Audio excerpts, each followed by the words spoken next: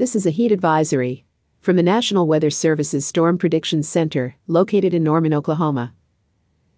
This advisory is being issued at 6 a.m. Central Daylight Time, Thursday, July 18, 2019.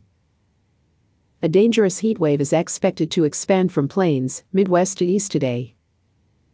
The National Weather Service has issued excessive heat warnings, watches and heat advisories in the plains, Midwest and parts of the East to warn residents of the dangerously hot conditions over the next few days.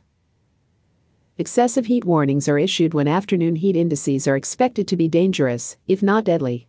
In addition, overnight temperatures may not drop far enough to bring relief from the heat, particularly in big cities, which tend to hold in heat more than rural areas. Temperatures ranging from the mid-90s to near 100 degrees are likely to encompass much of the central and eastern states into the weekend. When combined with dew points into the 70s, this will produce heat indices well over 100 degrees, a combination of heat and humidity that could be dangerous for those spending too much time outdoors.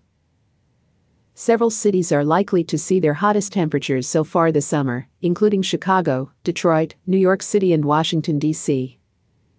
This audio alert has been brought to you by Extreme Weather, your online source for critical weather information when it counts.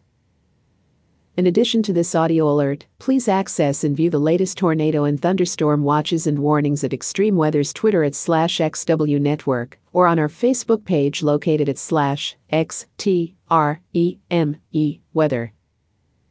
Thank you for your continued support of this Extreme Weather Audio Alert project.